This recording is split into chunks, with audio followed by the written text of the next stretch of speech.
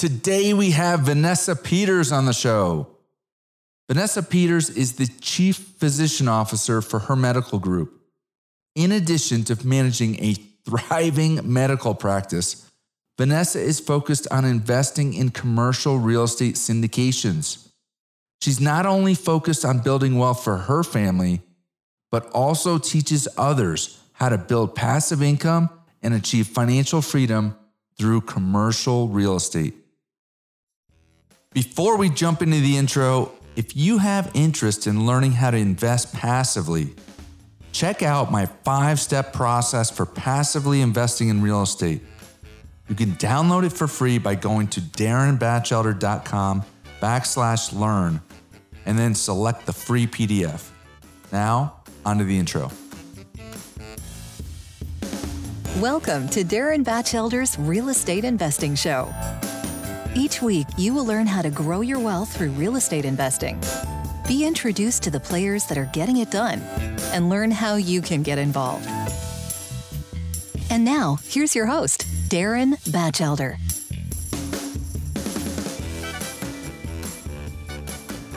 A little background on Vanessa Peters before we start the show. Vanessa lives in California with her family. She's a physician with a thriving practice. She's a highly successful commercial real estate investor. She's an author, a pilot, and a frequent guest on many commercial real estate related podcasts. She loves teaching others what she's learned along the way. Now, onto the show. Hello, everyone. Today we have a very special guest. We've got Vanessa Peters here with us today. Vanessa, appreciate you coming on the show. Thanks for having me, Darren. I'm excited to be here. Absolutely. So just a little bit on how we know each other. Vanessa and I are actually general partners together on a deal with Dustin Miles and Hayden Harrington called the Henry at Liberty Hills in the Houston area. And we've been a part of different general partnership kind of Zoom calls, but this is the first time that we're just speaking one-on-one. So I'm interested in hearing about her background and, the value that she could bring to the table. So with that, how many properties and how many units are you currently invested in? Well, that's definitely a moving target. Since I guess I'm invested personally in over 3,500 units. Wow. But I don't really, it's hard to quantify that way because I don't own 100% of those properties. But, right. I'm personally either a co-GP or an LP in about 44 investments currently. And those are most majority of them are multifamily properties. Fantastic. Well, you at one point I've read on that you're in a lot of different asset classes. So you said mostly multifamily. What are some of the other asset classes that you also have invested in? Yeah, I'd love to diversify. So I'm in self-storage, mobile home parks, land and land entitlement. I do own a couple of short-term rentals as well. And that's about it for real estate. Well, I shouldn't say that. Let me think. Hospitality and skilled like assisted living facility. That's a lot. That's a lot. So how long have you been doing this? Well, I've been investing in real estate since 2008. Like first rental property was in 2008. But I really didn't get into it in a big way until 2018. So why do you say that? So what the first 10 years? Well, the first property that I bought in 2008 was a one-off. I didn't know what I was doing. A realtor friend of mine said, you know what? Okay, so I live in San Diego. Okay. I'm a physician and I have a realtor friend at the time. And he said, this was right after the crash, right at the beginning of 2008. And he said, you know what? Riverside County in Inland Empire is going to go crazy. You should buy a house there because I had a little extra capital. And so that's just the county just north of San Diego County. And so I was like, okay, I'll try that. And so I bought a short sale, a very newish house, big house, like 4 bedrooms. And so that was all I did, though, because it scared me a bit because the values kept going down for like another 2 years. And I was like, I don't know if I did the right thing. And so not knowing that much about real estate, I didn't pursue it and purchase 10 more like I wish I had, or 20 more. Right. Hindsight, right? Hindsight 2020. Yeah, so I just kind of set it aside. I'm like, okay, it's cash flowing, good renters. I'm just going to like set it and forget it, and got busy with life and kind of, realized about 10 years later that, oh my gosh, that was an amazing investment. I want to do that again. And that, I couldn't do it the same thing at that point in time, 2018. And San Diego or Riverside County, anywhere, nothing was really cash flowing. So I had to look elsewhere for investments. So we'll talk about that. I mean, you were scared for a couple years and you kind of questioned whether you did the right thing. Later on, you were like, I wish I had done more of this. But, there's listeners out there, and I know that you come in contact with this also. There's people that want to get involved with real estate, but they're scared. They've never done it before. And, it's typically a larger investment than just buying some stock, So, how do you get other people comfortable with getting in the game? Yeah, absolutely. I mean, when I put $40,000 down on that house, that was a lot for me at the time. And It was kind of a big deal. There was definitely some sticker shock with closing costs and all this other stuff. And it was a little bit of a leap of faith. And so at that time I was, this was early in the internet age, and there wasn't as many resources available as there are now. But now, I mean, there's so much out there that you can read about and how to invest in real estate that in a way that works for you. So, buying single family homes might not be what you want to do. There's some risk involved. For example, when I realized I wanted to get back into real estate, I thought I would replicate what I did before because it worked so well. And doing a ton of research, getting a realtor, combing our area, realizing that nothing was going to work, I just was like, okay, well, I still want to invest in real estate. So how can I? And finding out what other California investors were doing, going to meetups, was investing in real estate out of state and buying homes, just like the one I did, except out of state in a cheaper market, and buying duplexes or buying, small multis, that kind of thing. And I got to be honest, that scared the bejesus out of me because, owning a house across the country in, I don't know, like Tennessee or something like that, where I don't know anybody. I don't know from one block to the next what the neighborhood is like, putting all of my trust in a property manager that I also don't know. I was like, I don't feel like doing that. Also, the returns were pretty okay, but not enough to move the needle, enough for me to put those types of chips on the table. And so it really depends on your comfort level, how active you want to be. And if you want to invest, passively, then, I kept looking and I found syndications. And when I found out about multifamily syndications in particular, talked to some people who were knowledgeable in the business, and they explained some deals to me, showed me some deals. And I was like, oh, wow, this is really cool. Okay, this is something I can wrap my head around because I don't have liability. I'm passive. It makes great returns. It's scalable. I can put in as much capital as I have. It doesn't add anything to my time. Whereas my thinking is every time I add more single family homes to my portfolio, that's more time that I have to spend, more insurances. I have to make sure I've got all these things checked off. And I mean, just from owning one house, I had a feel for it, and, more asset protection and things like that.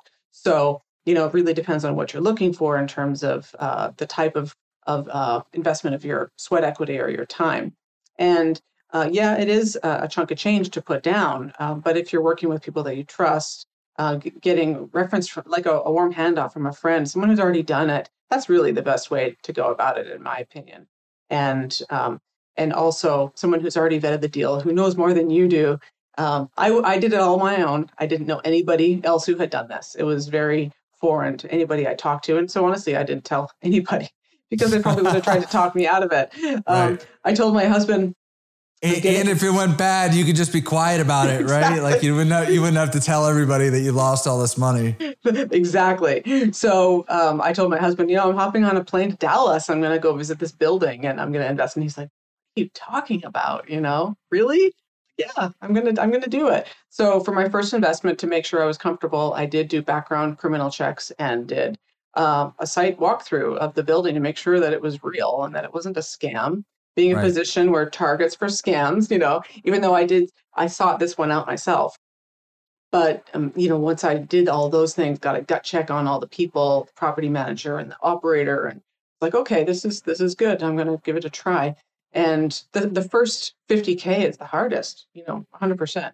You just wiring that first 50K, you're just like, oh my God, I hope this works. And then just like anything, desensitization therapy, as we call it, is the more you do it, the less anxiety provoking these things are. Man, so I could relate so much. I mean, I remember the first syndication I did was, and I think it was a 75K investment, and I wired that money, and I was like, I emailed the sponsor, no response. Text message, no response. I'm like, oh man, did I just wire this to Never Never Land? And it was somebody that, like you said, I had done my due diligence. Like I had talked to people that had referred me to, like I knew them personally. They had a great reputation. It was in a growing market, all the right things, but still, once you hit that, wire button on that first deal, it's like, holy cow. And then after that, now I can, get a deal and I'm interested in and wire the funds, and I don't even think about it. Like it's, but I think the big difference too is once you see the returns come back, like it wasn't in the first 2 years with your single family house. It was later on when all of a sudden you saw the appreciation and, that you were like, holy cow, I just own this and I'm making all this money.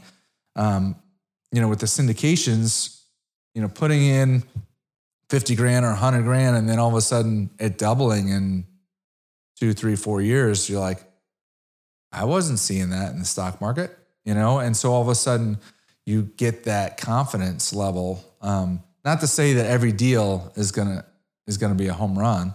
But you're buying hard assets, and I don't know.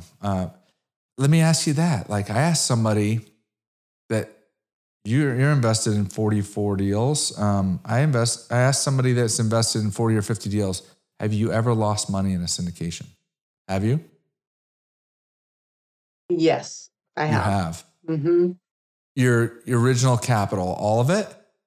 Well, it's ongoing, but I believe so. Yeah. That stinks. Yeah. Sorry to hear that. No, and I don't mind talking about it because it's a learning opportunity, right? Yeah. So, what could you have done differently? Yeah. So, a couple things. I think what happened is 2 years ago in the summer of 2020, I did a transfer of money from a defined benefit plan to a self-directed 401k. So I had some money to play with. And I was a little excited about that, to have my hands on this $500,000 or whatever. And for me, that was a lot of money, and I wanted to invest it. So I was part of an investing group. And when the deals popped up, if they looked good, I invested. I feel like I was a little rushed. And so much so, like you talked about how you wire 50 or 100 grand and don't even think about it. I actually lost track of some of the paperwork because I was doing so many wires in like a 2-week period. I had a little mini heart attack a couple months later when I was like, I haven't accounted for 50. What the heck did I do? I haven't accounted for 50 grand, and where did it go? And I because sometimes when you invest in a deal, it has a certain name, right? And then when you wire, it's to the legal escrow company or whatever, is, right? And it's not the same. And like I said, I felt a little anxious because I wasn't sure how to line it up. I eventually did, but during that time period, I actually did 2 investments that haven't worked out, and I can point the finger at other people, but ultimately it was my choice to do the investment, and I feel like I got a little bit swept up in the group, and so while I just said, hey, invest with people you trust and invest with people who've done other due diligence, you can't just rely on other people to do all the due diligence for you and just take it at face value that this is a good deal. So I invested in one opportunity that was a hotel conversion, like a Hilton hotel conversion. And basically, I put 100 in to be transparent, and the deal has never closed. The deal has never closed? Right. And so, for a few months, it's like, okay, but, it was in the middle of COVID. And that was part of the pitch was that, we're going to reposition this hotel. We're going to sell it off in like 3 years. You're going to make 30% returns. Number one, those returns are high. And if you're getting those kind of projections, that should have instilled more caution in me than it did. Okay. And then number two, I didn't do a lot of due diligence on this operator. I might have turned up some nasty stuff if I had. And number three, I was just kind of going on the advice of this group I was in. They had an advisor and they gave me advice and I just took it. After about a year, it still hadn't closed. And I kept, every so often I would ping them and I'd be like, what's going on? And they'd say, oh, this and that, escrow, seller, COVID, excuses, basically. And then in September of 2021, I sat down at my computer one night and I just typed in the operator's name. And this whole flood of hits was about fraud. Oh, no. Really? And yeah. And so this was fraud, and it is fraud. And so I don't expect to see my money back. I am going to the FBI and I'm collecting information about it right now so that I can take it to them. Not that they don't know about this guy already, but, just to make sure that it doesn't happen to other people. The kicker is that it's in a 401k. And so I don't even get to write it off as a theft casualty loss, which you can do if you are ever scammed. You can write it off if it's in cash. So, but I feel like, it's a responsibility that I have to try and make sure that this person is brought to justice for what they're doing. And I'm actually working with a private detective who has traced back the ownership of this hotel and found out that it's still in the same family ownership that it's been in for many years. And it was never even for sale. So it's like that kind of a scam, right? Holy cow, really? So now you go back to the group. I mean, the group is the one that advised on this. Like, now, don't they lose all their reputation, the group and the advisor? Because I left the group, yeah. You're not the only one that gets hurt, right? There's other people that they were, sending that way too. Mm-hmm. So did they just make a bad call? Yes. They didn't have the parameters of due diligence in place that they have improved over time. I left that group before I found out that this was, a scam. But I've gone back to them and advised them of what I found. And basically, I'm the one who found the problem. And they were like, oh my God, like nobody else had done any kind of like checkup on these guys. Scary. And I wasn't expecting that response because the other guy that I asked that was in like 40 or 50 deals, he's like, Darren, I've never lost on a syndication. My capital. I've had deals where the projections were off. Like they say the cash flow was going to be 8% and I got 2%, or I didn't get anything. And then until, or they said it was going to be a 5-year deal and it turned out to be a 7-year deal, but or they were going to double my money and I didn't double my money, but I got back, some kind of gain. And so this is I'm shocked that happened. And it opens our eyes that like, look, I'll have people contact me off Instagram and they're like, hey, Darren, do you want to partner on a deal? And I'm like, I don't even know you. Mm-hmm. Like, how am I going to, and not only am I going to invest, but like, how am I going to bring investors to that deal when I don't even know you? Like, I'm like, next time you're in Dallas, like, let's get together for coffee. Yes. And like, yes, the people that I'm investing with, I typically know for several years, right. before I even, move forward with. And, you hear, and that's another benefit of going to meetups and networking. And, you hear people's reputations from other people and that builds confidence. And, right. Wow.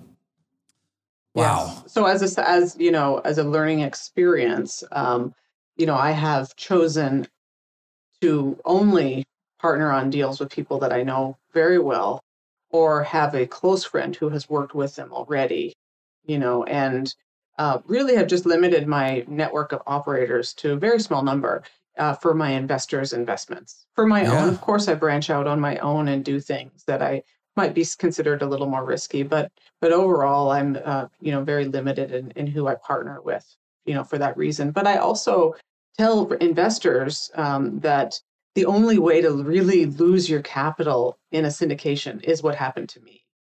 Fraud. Yeah, I mean, otherwise, like you said, it's all those other things. It doesn't perform as well. It doesn't quite hit the performance, but you've got a tangible asset. It's not going to just poof disappear. Compare that to the stock market. Your stuff can poof disappear. And that's not fraud. That's perfectly legal. That's not illegal. And what's weird is the difference. I think the difference between, like, I had, somebody call me and say, "Hey, Darren, man, I lost $1 million in the stock market in the last several months, whatever." He doesn't put blame on like a person, right? But if he was to invest in a syndication, whoever brought him that deal is going to be the face of that, right? It's so different, between, the stock market, I just lost, $1 million in the stock market, versus that guy took my money. Right. Right. And so for me, I would say that, and now I've got another business that trades loans between banks. I've been in that business since like 2002.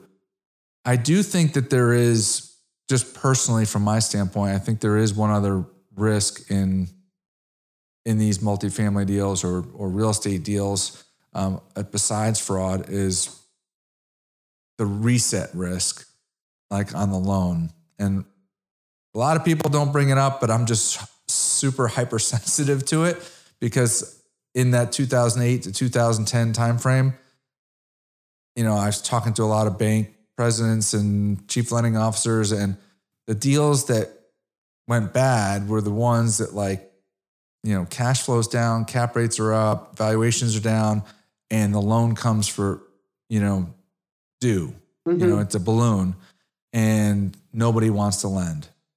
And, either the owner, the syndicator, whoever is the lead on the deal, it's impossible to raise capital at that time. Nobody wants to, everybody's scared, so holding everything they have.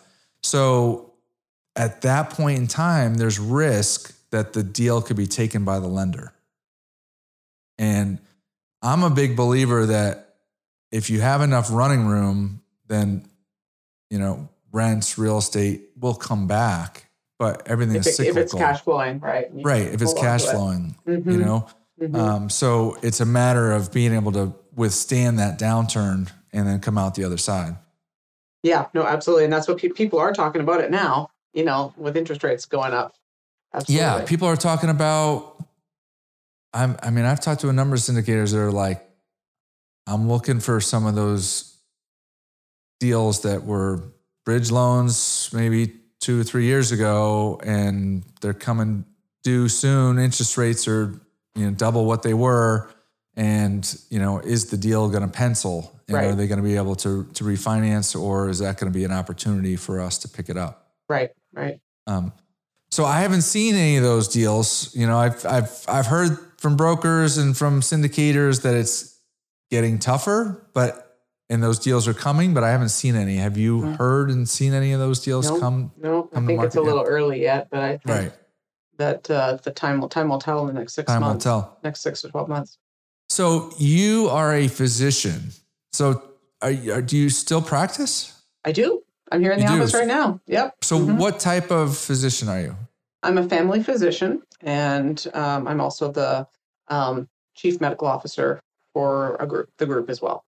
So it's like a leadership role, like the administrative side.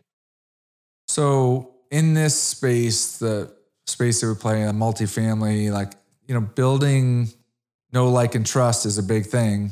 Well, being a physician, you have to do that right from the get-go, build trust that you know what you're doing, right? So you kind of took that and parlayed that into the real estate world. So where's your focus on the real estate world? Well, it started out that I was looking for my own personal investments. And so, when I had this realization in 2018, I had been basically plotting my net worth over the last 8 years.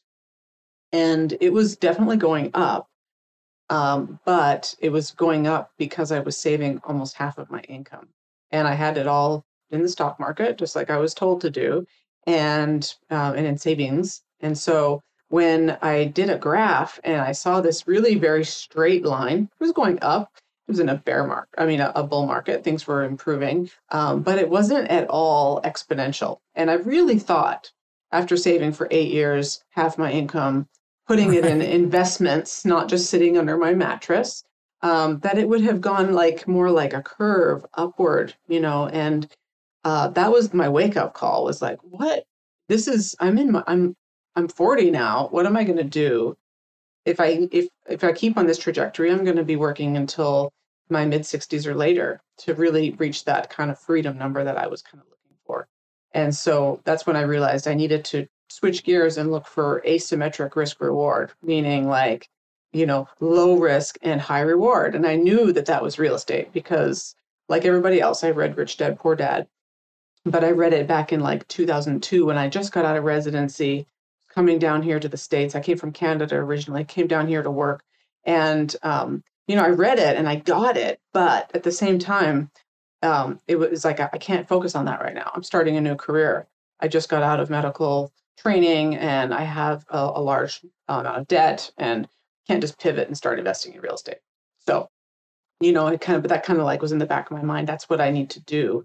And so, like I told you, I went through all these iterations to try and figure out where to invest. And once I started investing as a limited partner, I started getting those checks in the mail. I was completely hooked. So I was like, this is it. And I invested in a bunch of things, like six different things in 6 months. And then as is my personality, I tend to get sort of obsessive about things and just really dive in. And one of the operators I was working with was running a coaching program. And so he said, you know what, we're looking for people who want to do this as for kind of fun. And I thought, you know what, I always felt like I'd be in real estate if I wasn't in medicine. That would be kind of my thing that I enjoyed the most.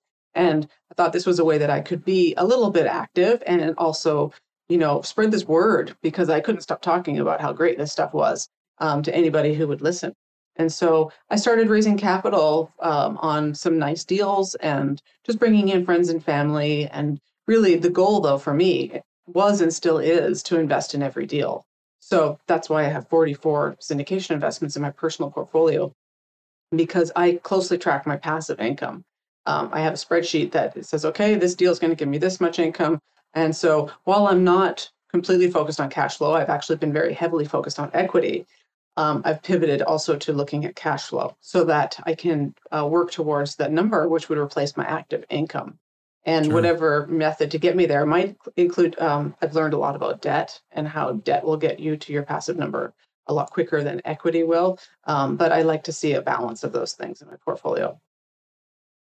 Yeah, the same experience happened with me that happened with you. It's like initially, and I think it's probably with a lot of people, like initially you're looking for yourself, your and your family.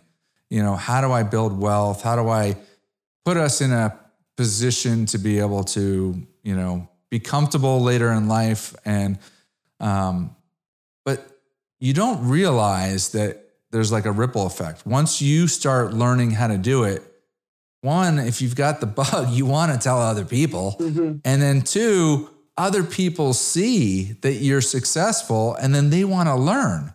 So you don't even realize it in the beginning, but anybody that's taken their first investment, like initially it's just about you, but 2 years, 3 years, 5 years down the road, now you're teaching, your brother and your aunt and your uncle and your parents, and like there's all your network, and it just is exponential how many people you can help. Yeah, absolutely. So I think it's awesome that you're a physician. You guys are like bred that way to help other people. You're right. And so now you're not only doing it in the health field, but you're also doing it in the financial field. Yeah. And, helping other busy professionals, that's my, soft spot, is for other people like me who are working our buns off every day, helping other people and patients and making good money, but also paying a ton of taxes, right, especially where I am in California. And just really not just on that treadmill of like buy a big house and get a big deduction and go to private school for your kids. It's just, all these expenses so that then they feel like they're kind of drowning, and also very much golden handcuffed to their high paying job because they can't stop. They have way too many expenses. Are most of the investors, or a large percentage, other physicians? I would say yes. I'm in a lot of different networks though that are not physicians. So I would say maybe 40% of my investors are physicians, but then they refer me their family members who are in, business or in tech or, whatever. But many of them are working professionals, high W-2 accredited investors. Right. I've had a few physicians that have been on that are kind of in that capital raising role, and what they've described to me is that doctors they read a lot, but they're focused on reading stuff that's going to help them in the medical field. And so a lot of them don't want to dedicate time to learning about real estate and other financial investments. They want to spend their time on their field of practice. And so a lot of them are on that hamster wheel because of that. Right. And they might have an idea that it's a good idea, but they don't, know enough about it, and they don't have any inclination to learn more, which is where someone like myself comes in and be like, hey, I can educate you. You can read my book. You can learn about it in a very quick fashion. And then I can present you deals that are vetted by me and I'm investing in as well, so that you don't have to do a whole ton of legwork and find someone online that you trust to give your money to. Right. Absolutely. So you mentioned that you wrote a book. Tell us about the book. Like, what's the name of it? What's it geared towards? Sure. You got a copy? Show it to us. I got a copy. Yeah. All right. Here we go. The Busy Professional's Guide to Passive Real Estate Investing, a physician's path to building wealth, creating financial freedom, and leaving a legacy. So this is not a big book, pretty short. And I wrote it so that you could probably finish it on a flight, 3 hours maybe. And it's a basic primer on syndication. So for those of you out there who know a lot about syndication, it's probably not that helpful. I do dive into my story a little bit about how I got to where I am and some of the pitfalls that I've had and run into, and go into a few different asset classes. But it's really nice too for folks that are new to it, for me to have them read that, and then we can chat in more depth about things. Absolutely. So where can people find that book? Oh, it's on Amazon. You can buy it in paperback and also on Audible. Okay, fantastic. Mm-hmm. That's just another thing. When you started investing, did you ever think you were going to write a book about investing? Heck no. Right. That's the thing, is like, in the beginning, it's just about building your own wealth. And like, people that are listening right now that haven't purchased their first investment, you're just thinking about, how do I get that first investment? But I'm telling you, like, a year, 2, 3 years down the road, you're going to be looking for ways how you can help other people. And Vanessa took the time to write a book to help other people. That's awesome. So before we hit record, we were talking, and a phrase that was very strong to you was financial freedom. So what does that mean to you and, mean to other people? Yeah, I know that, you can focus on the numbers, and being a person who likes numbers, it's easy to do that, to be like, I need X amount of dollars to quote unquote retire, or X amount of cash flow to, retire or leave my full-time job. And I do enjoy tracking that.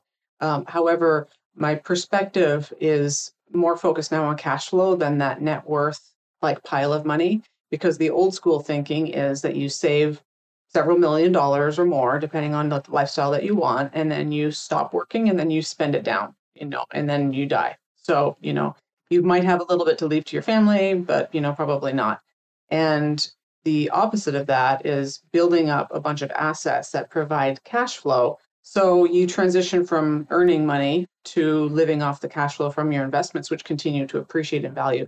So in essence, your net value keeps going up, even though you're not even trying anymore. You're just managing your own investments. And we've all heard of the cash flow quadrant by Robert Kiyosaki. And that lower right corner is the investor corner. And that's where I ultimately would like to be. It's just someone who full-time manages my own investments and have philanthropy and a legacy to leave for my family and for other people. And so, but freedom while I'm still around, what it really means is not about a dollar number in the bank, but it's about being able to have freedom of time and freedom to do the things that I want, when I want, with the people that I want. I think there's a Tony Robbins quote that's similar to that, So it was like when I want, where I want, with whom I want, whenever I want, Right. So that's freedom. I'm not there. It's hard for me. There's only 24 hours in a day, and I like a lot of the things that I do, and so, but those things require time commitments. And so while I like medicine, do I like doing it 40 hours a week? Well, not necessarily. I'd like to have some more freedom. And I feel like going back to the numbers, when you get to a certain number, you can say, okay, I'm going to work part-time and I get to keep doing what I love, but then I get to also do other things that aren't medicine related that I love. Right. That's a big mindset shift, like what you said. I mean, I think most of us are taught that just build up to that pile of money, right? And then I'm a big reader of books, and I was reading one book, and it's like, nobody wants that number to go down. So even like when you start to pull from it, like retirees, they don't like to see that number go down. So they live extremely frugal because they're fearful that they're going to be taking out too much, and they don't like seeing it go down. So the other mindset of looking at the cash flow, like you said, even if you're not trying, the assets are appreciating. And I think it's a completely different way of looking at things. And so I was always the guy that would save up money and pay for a car with cash. Mm-hmm. That's kind of, what I thought was the right thing to do. And then I talked to other real estate people, and they're like, well, one, you could get a tax benefit if you're using it for, business purposes. And then two, like once you spent that money on that car, well, it's just going to depreciate. Versus if you had invested that and you get cash flow from that, and then you use that cash flow to buy a car, then you've got an asset that's appreciating and you're still getting the car that you want. I'm like, that's a whole different way of looking at it, Mm-hmm. So, meeting other people that are wise, that's the other side benefit of doing this, is that you network with other people and then you learn, well, how are you doing it? How are you getting the tax benefits? How are you, leveraging the capital that you have? And then you learn different things. And some things you may say, you know what, that's not for me. And other things you're like, holy cow, I didn't know I could do that. That's so smart. And it's just an education thing. So in any event, talk about mindset and how yours has changed as you've gone through kind of the investment world. A ton. I mean, I actually went through a period of time during that 8 years where I was saving half of my money. And really what happened was when I was in my early 30s, I talked to my financial advisor at the time, and I said that I wanted to retire when I was 45. And he kind of chuckled a little bit, and he's like, how much money you're going to need? And I was like, I have no idea. And he said about $4 million at the time. That's what he said, including, inflation, 4% safe withdrawal rate, da-da-da. And so I was like, oh man, I'm going to have to work hard to get to that by 45. So I better get to work. And that's what I did. I worked hard. I saved a lot. And I got extremely frugal. Speaking of fear and frugality, I went a little bit overboard. I mentioned earlier that I get a little obsessed about things. So when I got obsessed with frugality, it was a sad time in our lives. I was at the library. I would read at Barnes & Noble, but I wouldn't buy. I would go to the library. even the $20 book that can make you way more money, like that was a big. I would read expense. it. I would read it while I was there, and take pictures. I'm serious. It was bad, and I was so frugal. I got caught up in the FIRE movement, the Financial Independence Retire Early movement, and thought that would probably be the way to go. So I bought books about. Well, I borrowed books about how to live on $100 a month on groceries, and how to. It's just kind of nuts. And I went through this period where we bought solar panels, and they weren't functioning as well as I thought they should in terms of our bill. And so I went around and measured the electricity of everything in our house with this little thing you can plug into your units, into your like wall sockets, and then plug the appliance in. Like, this is how much the blender uses. Can you believe this? This is what the TV does. And all these. What did your husband say when you go into this like mode? I mean, I'll get to that. So I was tracking all the little blinking lights in our house that were on at night, and he's a musician. He's got like a ton of gear. There's big computers, there's a studio thing, and it's driving me crazy. It was eating me alive. I started tracking our solar panels and how much they were producing, and I was, getting after him and my son about stuff. And one day he just turned around and he's like, "You need to get some help. You have a problem." And I was like, "What?" And he was like, he literally canceled a weekend trip we had. I had to go away by myself. It was like a continuing medical education thing. And I went by myself, and I cried, and I was so sad, and I was upset. And then I got some help. We got some therapy. And then I realized, okay, I was like way down this weird rabbit hole of stuff that was going to save me like $50 a month, maybe, like we're not talking big dollars here. And, it was like, I'm joking about it, but it was a sad time. It was a tough time. And I needed to kind of like back away from that and just, see the forest instead of the trees, because I was really just focused on the minutia of, right. And that goes back to the, the financial guru who recommends the $5 latte thing, it's like right. Richard Bach, I think. So it's like, if you don't buy that coffee, then you're going to get rich. No, that's not it at all. It's the big decisions that are going to make you rich, which right. is, getting a low rate on your mortgage and, not paying it off and using that money for something else and leveraging things and being smart about it instead of squirreling away small dollars to pay off things that, really benefit you to not pay them off. Yeah, that's great. I mean, there's a lot of books on like the frugality and movements and don't have any debt at all and all that, and pay off your mortgage, and then you meet other people that you're like, well, how'd you grow your wealth? And then they tell you all the different ways, and you're like, well, that makes sense. Like, why aren't more people doing it? And it's. Getting out there, this is advice to people listening. Like, you heard Vanessa say it, you've heard me say it before. You got to get out and meet other people. You have to go to meetup groups. You have to go out and meet other people that are doing things that are, learning from that and then taking action and actually see how it's changing their life. Right. And when you see that, then it puts a little bit of a spark in you, like, all right, they did it, I can do it, And another thing is that not just real estate people. So one really big turning point was that I found personal development. And, sounds like a cult to outside people sometimes when you join a personal development group and get kind of involved in it. But I met so many cool people through this group that I joined. I met Hal Elrod's group, which is cool. best year ever event. And I went to that, and it was a big deal for me to go because it was $500 and it was in my own backyard. I didn't even have to go anywhere. It's in San Diego. And I thought about it for 3 weeks before I put down the $500 to go to this 3-day event. I mean, it's insane, right? But when I got there and I met all these other people that were doing cool things, they were outside of my field. They weren't doing real estate necessarily. A lot of them do, but not all. And they're not doing medicine. And it really expanded my horizons in an excellent way.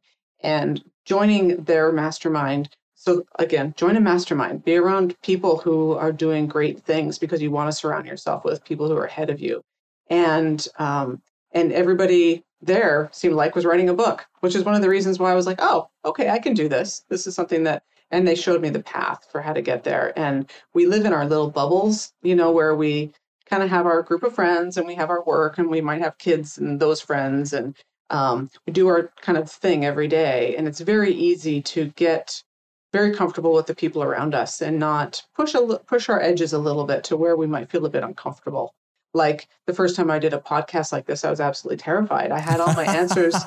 I had my answers all written down on a piece of paper, and I was trying to read it, and it's like it was scary. But that's how we grow, is by pushing those edges, because there's no way to grow otherwise, and we just become stagnant. I completely agree. Like, look, I'm a host of a podcast, and my kids would walk by, like when I was practicing, I had no idea what the heck I was doing. And they would be laughing at me, And, but I agree with you. Like, so you brought up Hal Elrod. I bought his book, The Miracle Morning, and I had it like for a while. And I was like, I don't even really want to read this. Like, I'm thinking it's going to be, get up and make your bed in the morning and you're going to feel better about yourself. And, I thought that was going to be like one of those types of things.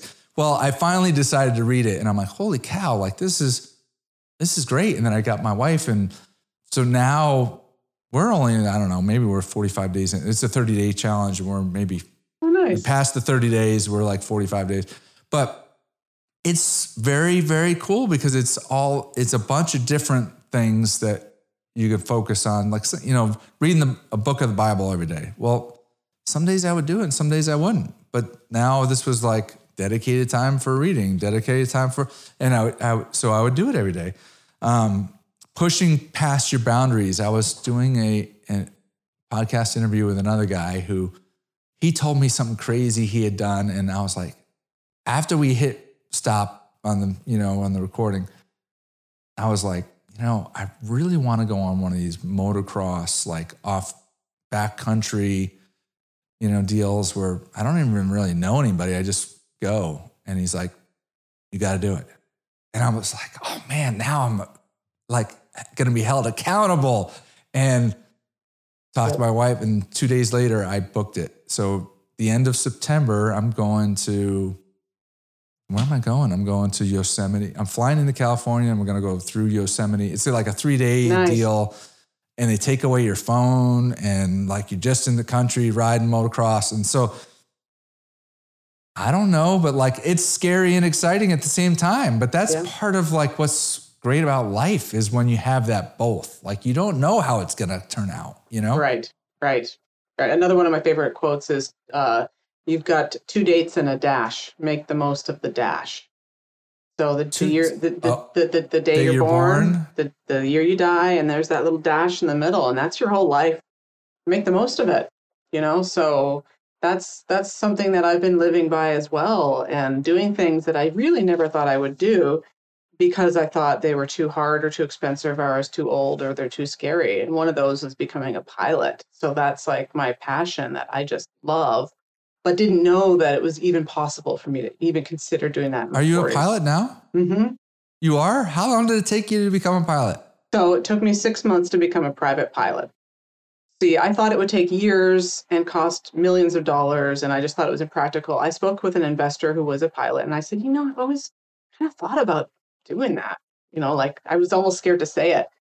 And I'm like, but I'm probably too old and da-da-da. And he's like, no, you're not too old and it won't take you that long. And here's how you do it. And he just gave me a quick little rundown. Go book an experience flight and go to this school. I know this school, go there. And, and I did. And I was like, this is really cool. I like this. And so I'm doing it, and is it scary? Well, yeah, it kind of is. But that's part of growth and growing as well. That is so cool. Where do you fly? I fly, mostly just locally here in San Diego. So once I get my instrument rating, which is going to be at the end of this month, which is where you can fly by reference to instruments, so you don't have to be able to see as much. You can go through clouds, mist, that kind of stuff. Then I'll be able to go further I'd like to explore, the Southwest. And then as I get more comfortable, maybe go farther. That's so awesome.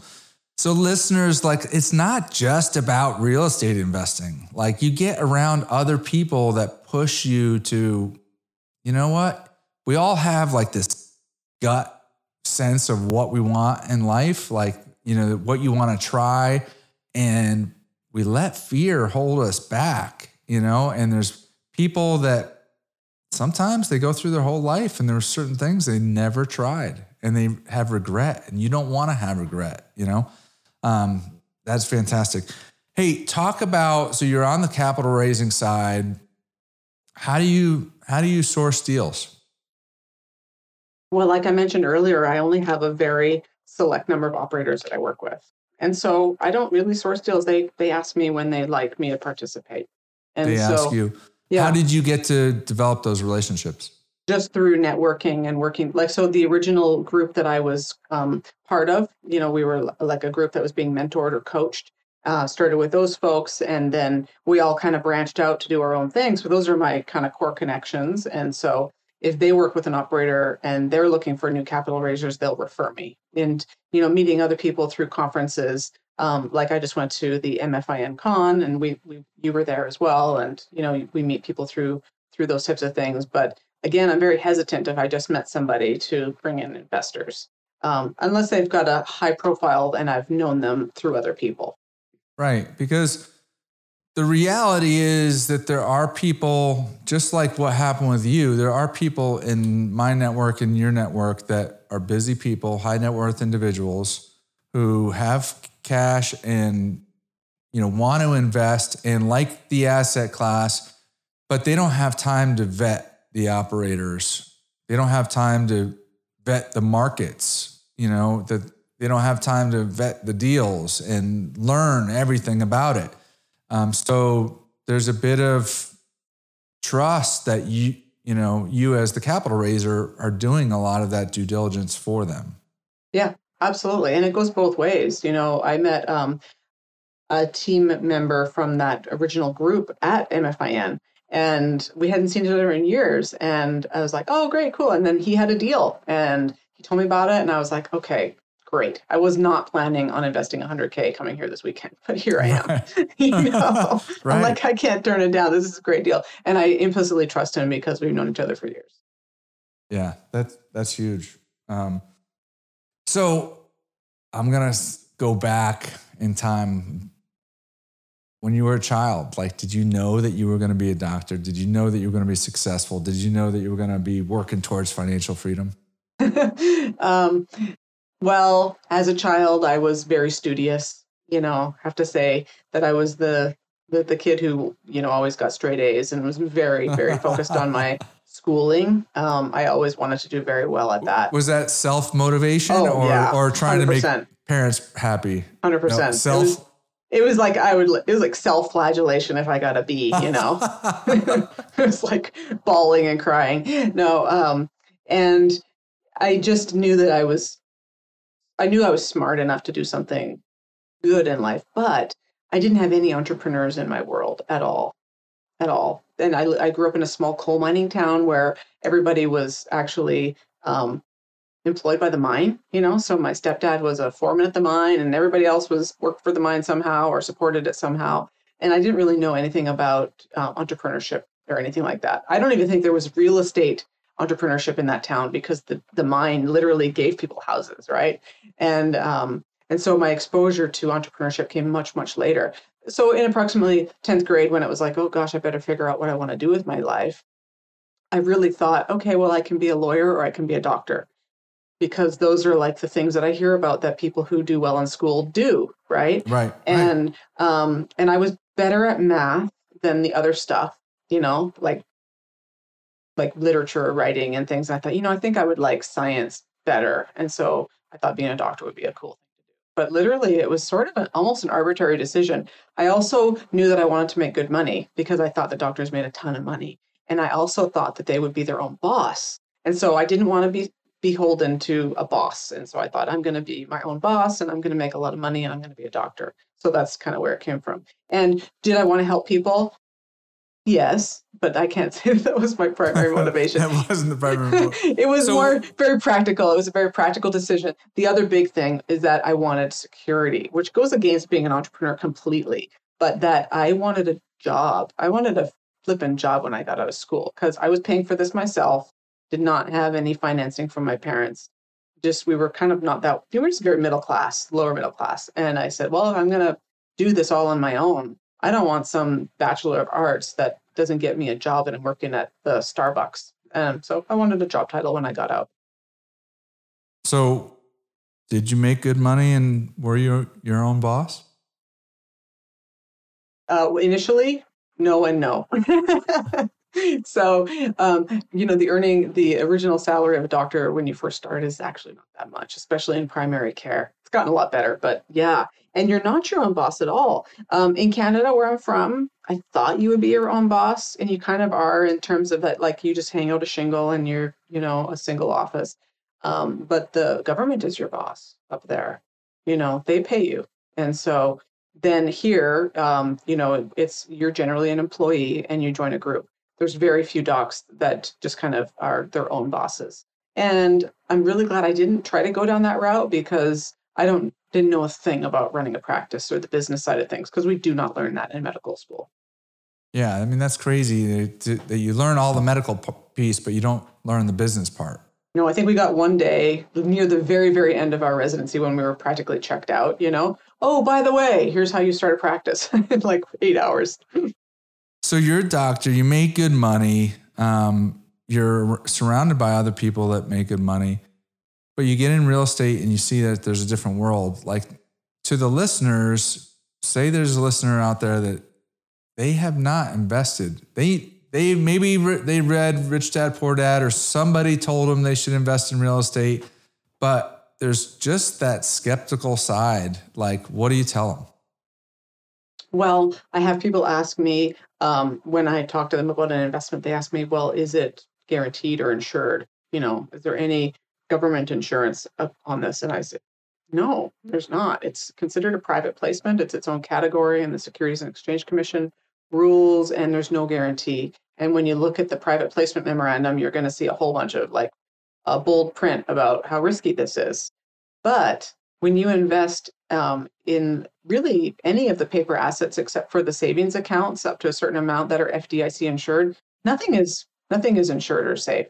And so, my personal feeling is that a tangible asset is safer than paper assets in the stock market, whereby they consider that anything that is risky will get you higher returns and anything that is safer will get you lower returns, like your savings account, your money market account, stocks, mutual funds, bonds, and then up to junk bonds and options trading.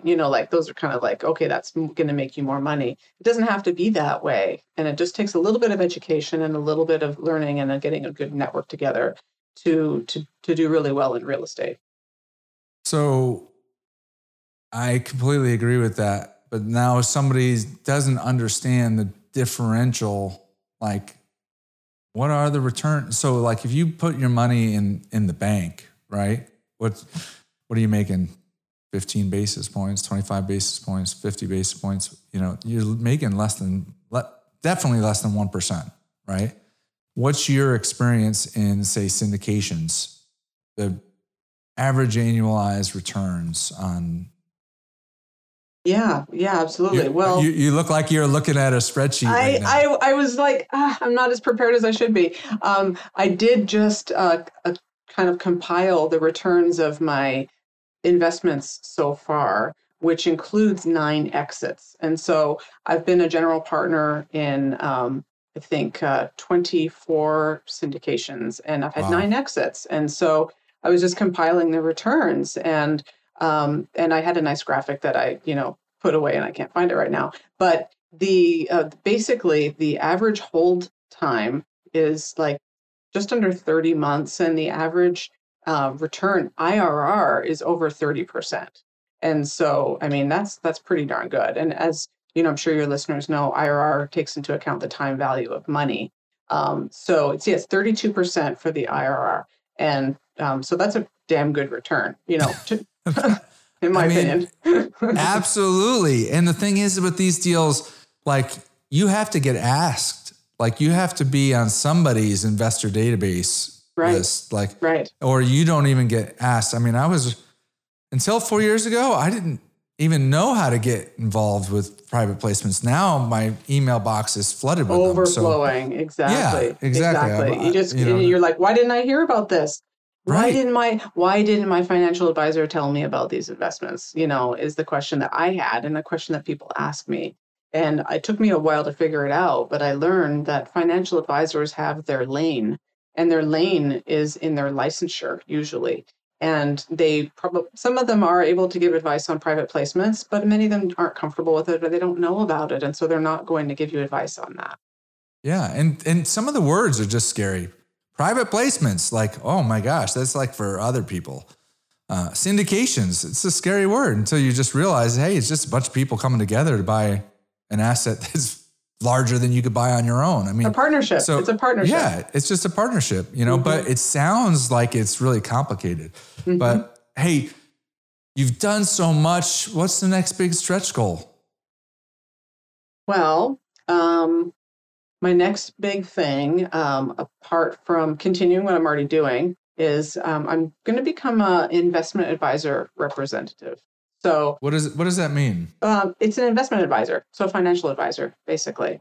So there's a securities exam that you can take called the Series 65, and that's a law exam. And when you take that exam, then you are eligible to become an investment advisor. And so I did take it a couple of years ago with the thoughts of maybe becoming a wealth advisor for physicians or something like that.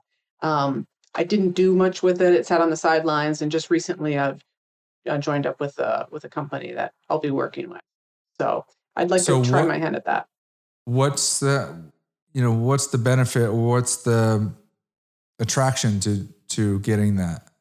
Well, I'm trying to learn I always like to learn. And although writing that law exam about the stock market, which was what it was primarily about, was not fun.